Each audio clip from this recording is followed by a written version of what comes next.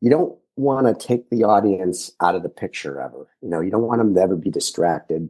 Alexander just reminded me of something I had said a while ago about, you want to work as a hypnotist. You want people to be like just engaged. So you don't want them to feel the transitions too much. You don't want them to be jarred unless you want to jar them. That's another thing. But you want them to just be engaged in the picture without being distracted by anything.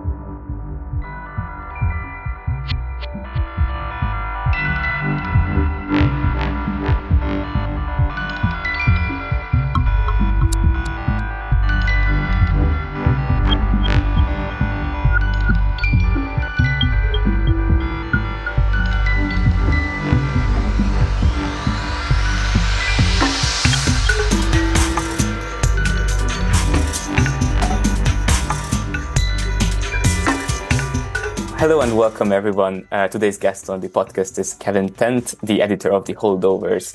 Hi Kevin, how are you doing? I'm doing good. How are you, Szilveszter? Yeah, I'm great too. Thank you for asking. First of all, let me congratulate you on that Oscar nomination you scored last week. What an achievement. Yeah, it's pretty exciting, and it's really means a lot. Everyone always says it, but it's true. It really means a lot when your peers have recognized your work, and it's an honor. It makes you feel warm inside. I wanted to start with a question focusing on your early days in the industry. Can you tell us a bit about your background and how you got into film editing? Well, I like to say, and it was really true, I found editing and editing found me. I didn't really know that when I was young, I didn't even know it existed really. I just had this kind of vague notion that I wanted to work in movies.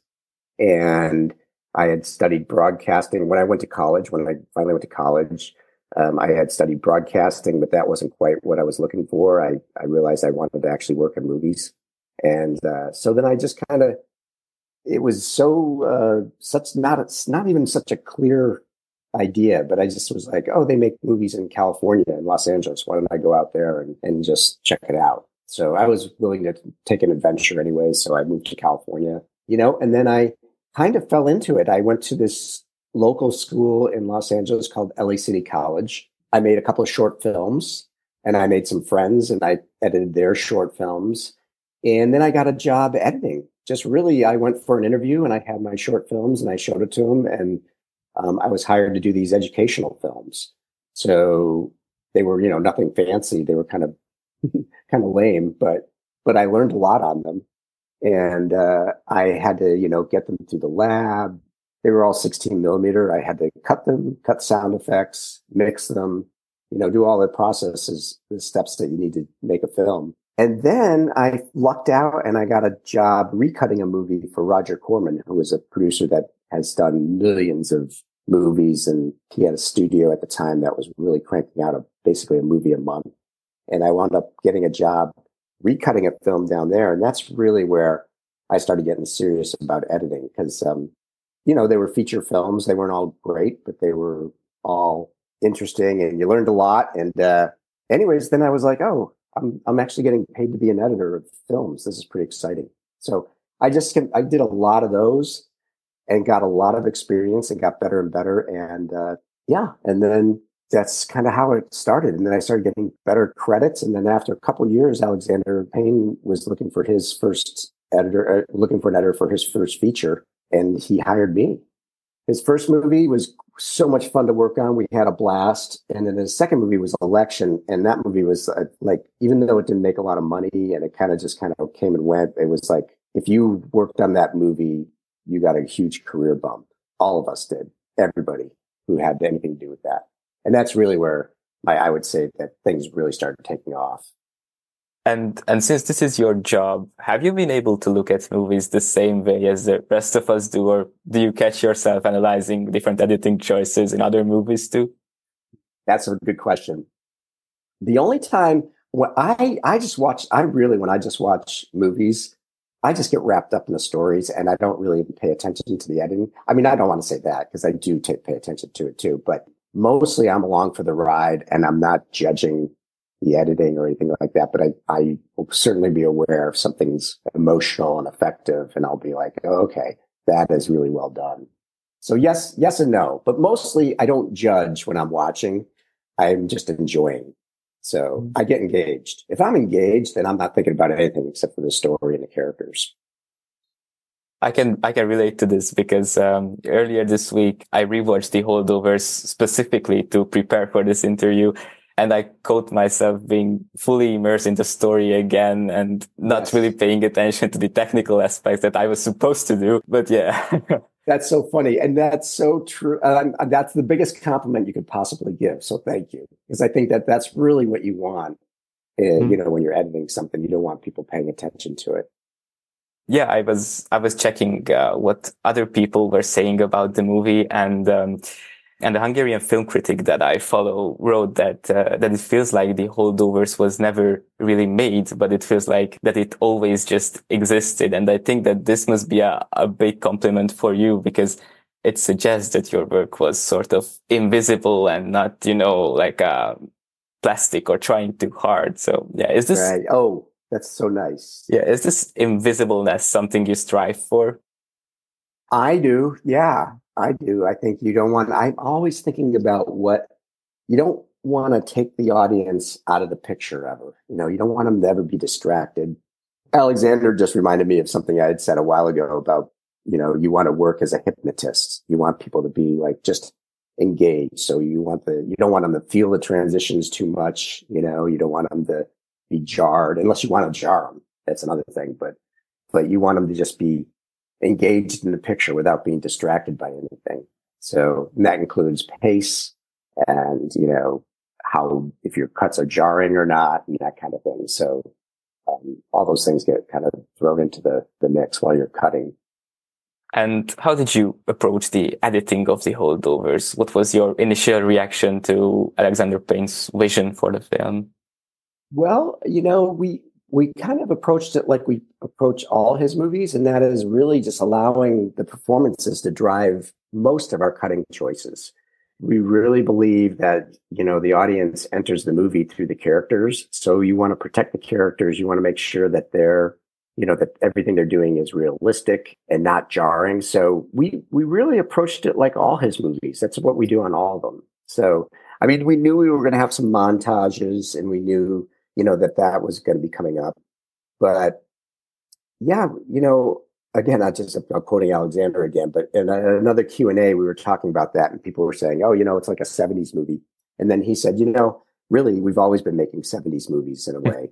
And that's really true. They've all been about characters. And so, yeah, we didn't really change that much.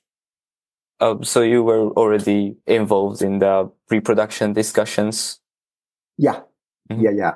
So, we worked together for so many years. Like he'll go, hey, I'm thinking about this one. What do you think?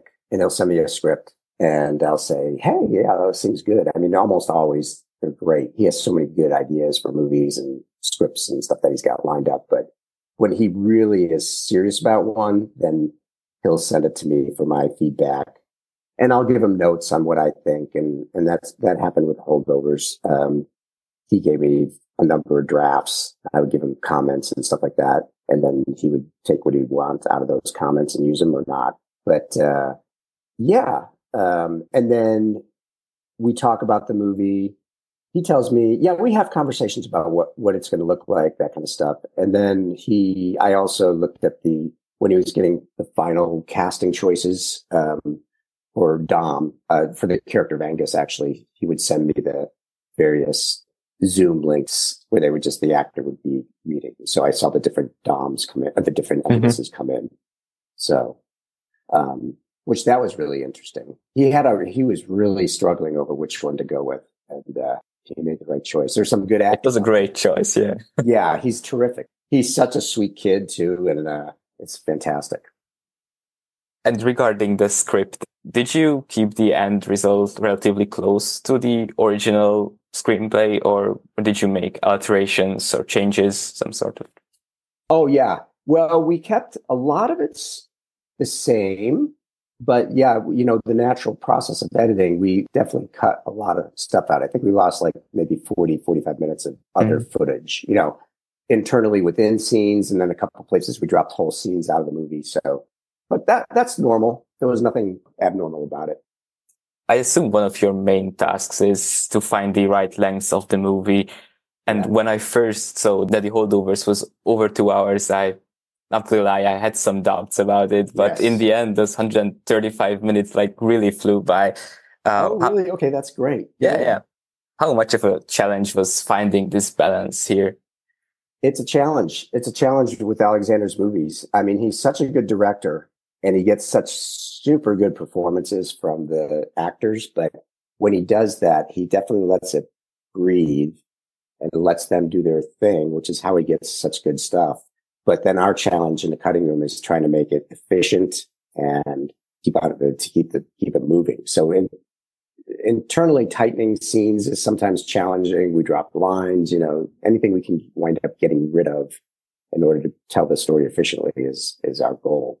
So yeah, I too had hoped it had been closer to 2 hours. Some of it's credits. We got a lot of credits. Mm-hmm. So about 5-6 minutes is probably, or maybe even more is credits really, but so I always subtract that. So it's closer to 2 hours.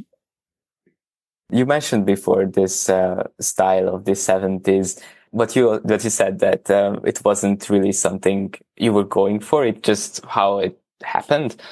Did you draw any inspirations, or maybe were you given a list of films for inspiration or something? When they were on set in pre-production, they screened a bunch of movies, 70s movies for the crew and stuff like that. But he and I had talked about, we share the same love for those kind of movies, like Being There and Chinatown and The Godfather and all those movies. We were big fans of those.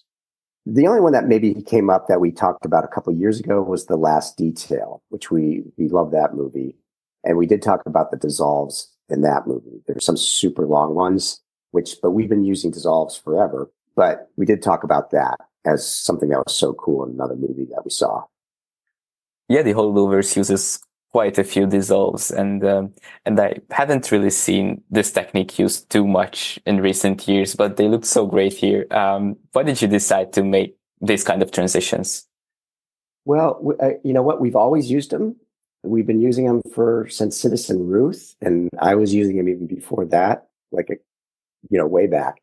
And you know what? People do use them, and I think for some reason now they're kind of in the Holdovers. Some reason they're popping out. People are taking notice of them, and I'm not even sure why that is, because people use dissolves a lot. But I guess it's because we really built longer sequences with them, and we did some unusual ones here and there. So maybe that's why. But yeah, for some reason, a lot of people are taking note of them. But we love them. I mean, they're just beautiful, and they do create this kind of emotion, like when you're getting to see multiple layers of the same of images. You're getting one image is going away and the other one's coming in, and it creates a visceral experience for the audience too, I think. So I think that's why we love them, and they're beautiful. They're just they are. Yeah. And how do you decide when to use them, for example, instead of a regular cut? That really depends what you want the audience to feel. If you want to have them transition slowly into the next idea, the next thought, the next feeling, or you want them to be jumped in, you get thrown in quickly. Sometimes it's just, you're like, oh, we would make them up in the cutting room. This will look great if we put this dissolve here. Like I'm just thinking about in the montage where they're getting ready to go to the Christmas party. Angus is shaving, and then we had some negative space, and we dissolved to Mary and her mirror, and it just kind of happened that way. It's sometimes it's just organic, and you're just like, oh, that's cool, let's do that. So sometimes it just happens organically. Sometimes you want people to feel like time has passed, or you want them to have some sort of emotional feeling. So yeah, it kind of depends. That's one of the fun things about editing. You're kind of playing around with that kind of stuff all the time in the cutting room. You're like, hey, what if we do this? Oh, no, we don't want to do that here. And we also, we were cognizant of the fact that we were overusing dissolves too. I remember we talked about that. I'm like, maybe they're losing their impact because we're using them too many times. But I think we scaled back on them a little bit. Another key element of the film is the performances, and there is a great mix of experienced and fresh actors in the film. Obviously, they all did a fantastic job, but what was your experience? Did you have to dig deep into the takes to find the best one, or was it more straightforward? It was really straightforward. Let's just use Dominic Sessa for an example real quick. Okay, so he, never had been in front of a camera before. This is his very first movie. He was literally a high school senior at one of the schools they were shooting at. He's a natural. He's phenomenal. Like it's amazing. And that beautiful take of him talking about his father at the restaurant later in the film. That is take one. He did 3 takes. That is the very first take. It's just spectacular. It's just really something else. So that was a thrill. And when you're an editor, that's kind of one of the joys, I think, for me at least, is when you see a fresh talent and you're just like, I'm like one of the first people to see this person. And that's just this actor. And it's just such an exciting thing. It reminds me actually of how I felt when Shailene Woodley showed up in The Descendants and she had that scene with George Clooney in the pool. She's just and I just remember going, oh my God, this woman is amazing. She just blew me away. And, I kind of feel that way when I saw Dom's footage come in. I was like, oh my God, he is amazing. So it's kind of funny. Mm-hmm. I'm not an expert on the topic, but I read somewhere that you even made the style of the sound in a way to resemble those 70s style films. Is that right? Yes, absolutely true. It's mono. It's a mono mix, which is really something which doesn't happen very often, but it sounds great. Everything's coming out of the center speaker. There's a little bit of wideness and some music some places, but other than that, everything is right in the center. So, but it sounds fantastic. Like, I think people have been liking it. So that's how it used to sound in the old days. And then we did it just for a little gimmicky. Like we added some pops and cracks at the beginning, which is what used to happen when there was an optical reader on a projector. So for those who know film, you're so young, you wouldn't know that, but I started out in film, so I remember it very well. All that, what a projector sounded like, and negative dirt and positive dirt and all this stuff. It's amazing how we work now. It's just incredible. Mm. Recently, my co-host has talked to the film's cinematographer, Igor Brill. Yeah. Did a beautiful job. Yeah. And when I was listening to their conversation, it struck me that The Holdovers was actually not shot on film. Yeah. But can you share how it differs for you to edit a film on film versus digitally? Well, I never want to go back. Let me just say that. I mean, film was a big pain in the butt. You had to it was a lot of fun too. It was super violent, and you were always moving and you were chopping and taping and stretching, and it was all kind of great. That was a lot of fun, but it was also noisy, and you can do so much more now with digital. You can you look at your dissolves. You can just do them right there in the computer. In the old days, you would have to take a China marker and go, oh, I want it to be 4 seconds long. I think it will look good. But you never knew until you got it back from the lab. So, there's no going back, but, I'm so glad that I was part of the crossover as the industry changed, because I think there was so much value in it. And it's just nice to have known, what it was like beforehand. Mm-hmm. So, but yeah, no, I love digital too, because when you were on film, you had to everything was so expensive. You would only get printed takes, which meant if they shot 7, they only gave you 3 of them. And you were always wondering, well, what's in those other 4 takes? Maybe that's exactly what I need right now. And then you have to call it up from the lab, and it costs money, and it was all a big deal. Like, I love just getting everything so you can look at everything and make a decision on what you're going to use. So I don't know if did you know that that's how it used to work? Because it was so expensive to print things. You would only print. That's sometimes in old movies or something, you'll say, that's good, print it. And that meant that you were going to get, the editors were going to get it. Mm-hmm. But that meant you might only get 2 takes out of 7 or something like that. And you're always wondering what's in those other ones. So a lot of people are going back to shooting on film, right? Yeah. Some, yeah. Well, we didn't. because, first of all, you can just shoot so much more. You can just keep the camera going. And also, they were in a lot of tight spots in cars and stuff like that. And these new cameras are just so compact, and they can just get them in anywhere, which is amazing. It's fantastic. A film camera would be noisy. It would be big. Mm-hmm. And you can only shoot for so many feet, and then you have to reload. So, I actually heard Igel say this at a Q&A too. And he said, you know what, if we were really emulating a low budget film back in the 70s, they would have shot on whatever was cheapest and whatever was most efficient and all that. And so he said digital would have been the choice, that's interesting. About a week ago, I had the pleasure of talking to Marcelo Zarvos. He is the composer of May December. And when I asked him about who he worked the closest with, he said that apart from the film's director, definitely the editor. And music is also quite important in the Holdovers. Can you explain your role in finding the right songs and vibes in terms of the score and the soundtrack? Right. Well, there's kind of like three kinds of music in the Holdovers. There's the source cues, which are 60s cues and 70s cues, and those are just fun to kind of play with. And we had hundreds of them in all the places that we wanted music. And it winds up just becoming a thing of what we can afford, as music gets so expensive. So like, when Angus and Paul go have a burger and they see Miss Crane, that all the music through there, that was a lot of fun to pick out. And then in the Avid, we have, I don't know, 60, 70 choices, each one cut in. But again, it comes down to how much things are going to be. The other type of music we have is Mark Norton's score. And that came to us. We had worked with him on Nebraska, and Richard Ford, who's our music editor and kind of music producer fella, he's worked with us forever since the election.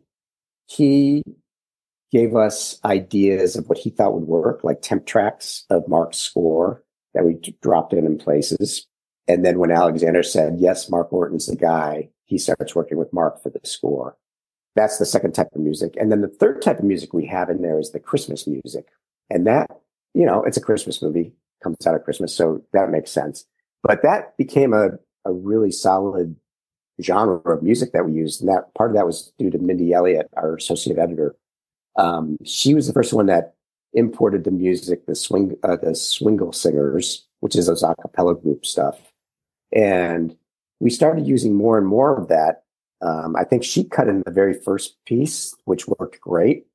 And then we started, because it was ironic at times, and sometimes it was emotional and poignant, we started using a lot of Christmas music. And that wound up being a big thing for us, another genre of music. So we had 60s, 70s cues, Christmas music, and Mark Norton's score, three different kinds of music. So, and then we just kind of juggled them all together. Were there any specific big challenges you enjoyed tackling regarding this film?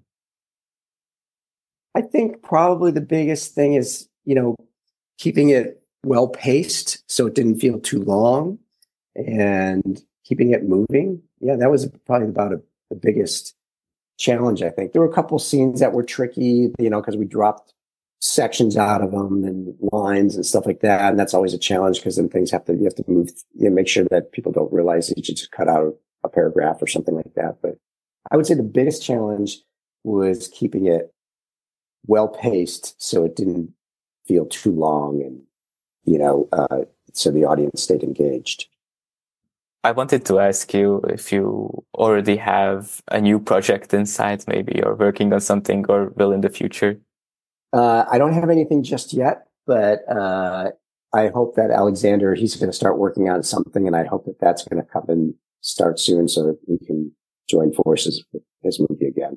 That's what I'm hoping. That would be great. Yeah, it would be good.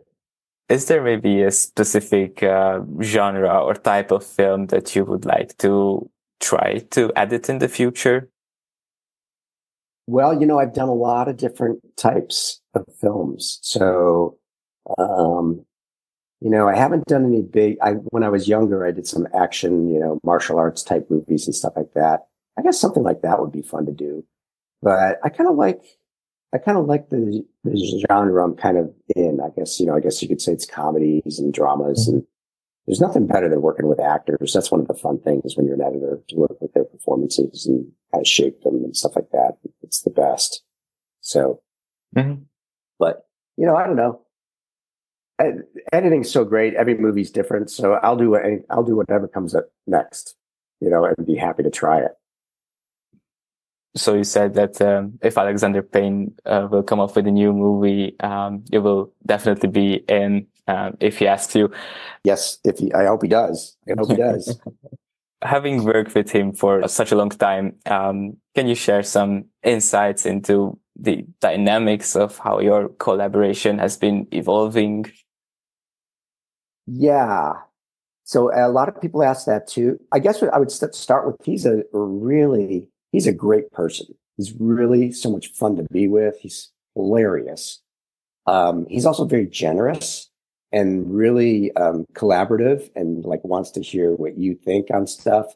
And over the years, I think we just are, we've become friends. So it's like going to work with your friend. It's not even like going to work sometimes. It's just like, okay, we close the door and then go to work, and I don't even think about what we do exactly or whose idea is what. We just kind of like start kicking stuff around and just keep on refining and trying to make the movie better.